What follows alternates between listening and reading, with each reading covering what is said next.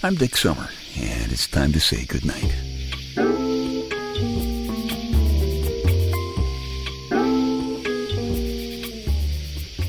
This is a quiet place to rest your head, a safe place to hide a hurting heart, a gentle place to fall. We just call this place goodnight. I am just sitting here in my big, comfortable black leather papa chair in my living room and listening to the soft summer night creatures. In fact, I just recorded them. They're so calm.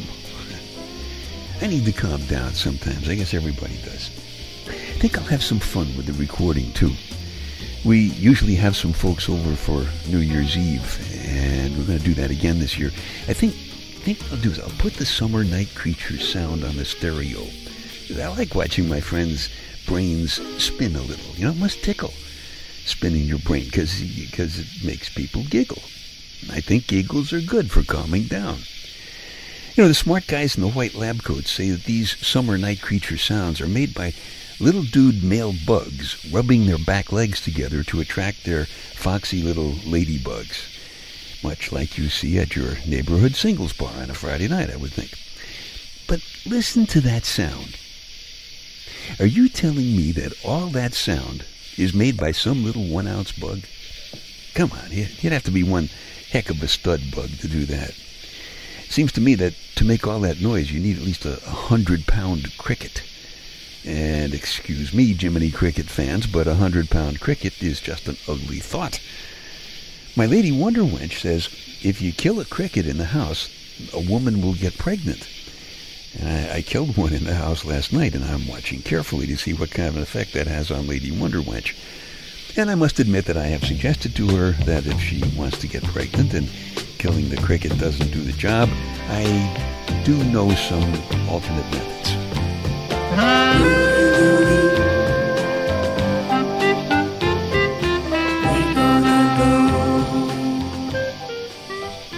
Now, I'm not a big bug fan. Bugs bug me. There was a while in the 60s, you may remember, if you were around, if you were a Louie generation person. In the 60s, chocolate-covered ants were all the rage. Now, excuse me, but ants disguised as chocolate bars do not tempt my palate at all. Our kids like to collect fireflies in jars. Now, I'm from Brooklyn. I grew up in Brooklyn. There are no fireflies in Brooklyn, which is either because they have been over-collected through the years by lots and lots of Brooklyn kids, or because very little besides cement grows in Brooklyn. When our kids started collecting fireflies in jars, they always thought they looked so pretty in there. They did. I always resisted the temptation to tell the kids that all living creatures have to breathe, and stuffing a firefly into a jar was going to have serious side effects on his ability to light up our lives in the very near future. I say his ability because I think the flies that light up are the males trying to attract females, right? Again, just like in the singles bars. Why is it always the guys who have to attract the girls instead of the other way around? And it's very true, except for certain odd exception guys. We'll just call them the Clooney crowd, you know. But why is it that if a guy walks into a singles bar, rubs his back legs together, and asks 10 women for a phone number, he's going to strike out 9 out of 10 times? If a woman walks into a singles bar and rubs her back legs together, she would not have time to ask for a phone number before 9 out of 10 guys were trying to light up her life. And that's one of the points that I've always tried to make with my Men Are Saints campaign. Men Are Saints, M-A-S, Mass, the Mass Appeal. Consider for a moment that singles bar experience, all right? The singles bar can be a dangerous place with all that testosterone sloshing around. So sometimes a saintly man will see an innocent-looking young, lovely woman in a dangerous place like that, and in order to take her out of that dangerous environment, he will ask her up to the safety of his apartment. Now, is he ever praised for his thoughtfulness? No. Naysayers instead almost always attribute shockingly selfish motives to his obviously chivalrous suggestions.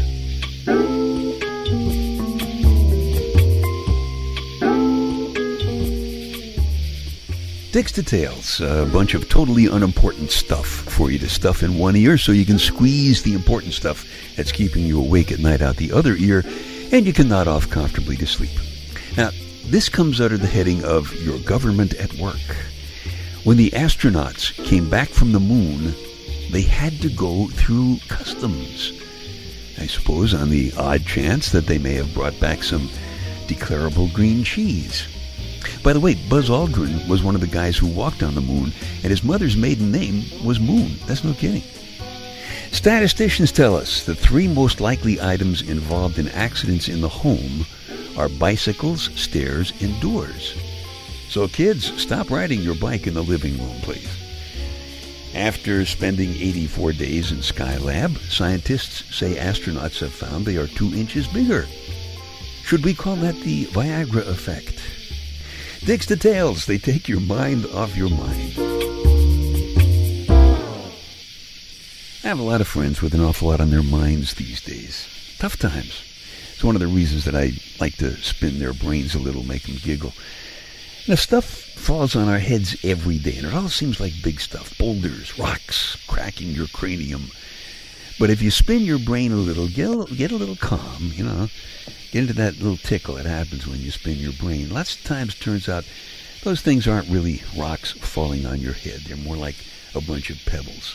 It can be nasty, really nasty sometimes, but not fatal. There's a story about that in the Night Connections 2 personal audio CD. It's called Not Again.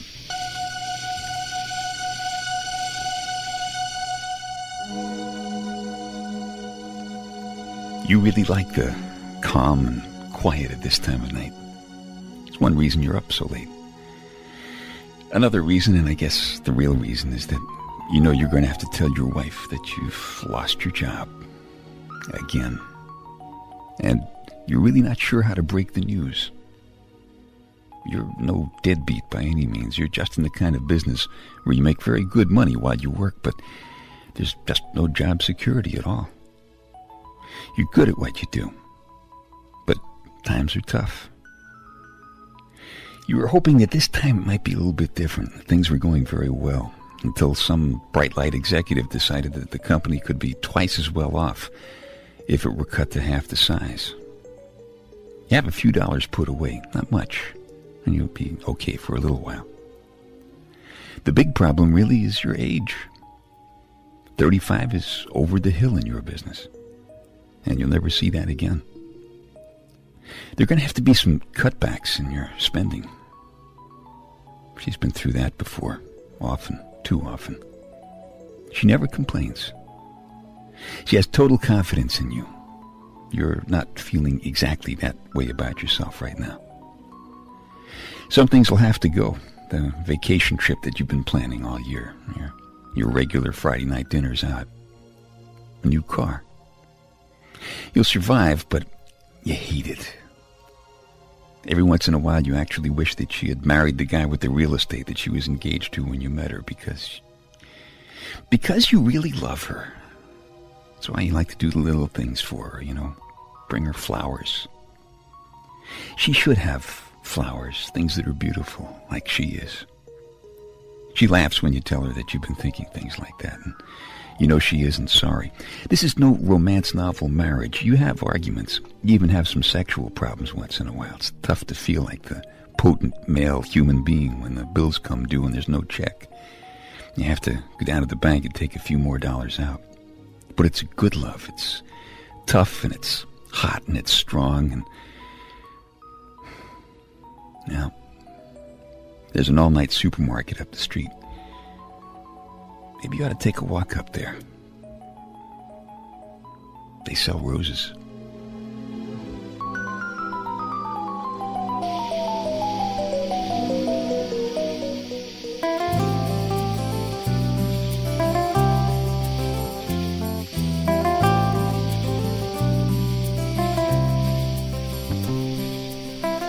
Oh, yeah.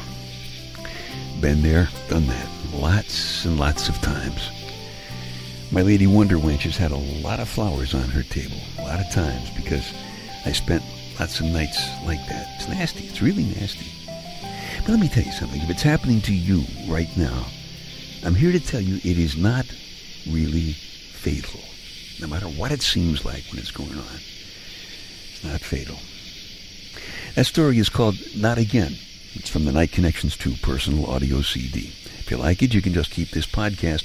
Or if you want a fresh copy, just go back to www.dicksummer.com and download it from the Night Connections 2 icon on the home page. I really like spinning people's brains a little bit, because it must tickle. I like to see people giggle. Giggles are good. Yesterday, I opened a window and I looked up at the sky and I smiled. My lady Wonder Wench said, "Why did you do that?" So I told her, well, it's because that satellite might be up there snapping pictures. Yeah, that's what she gets for paying attention when I was rubbing my back legs together at that radio station where we both worked all those years ago.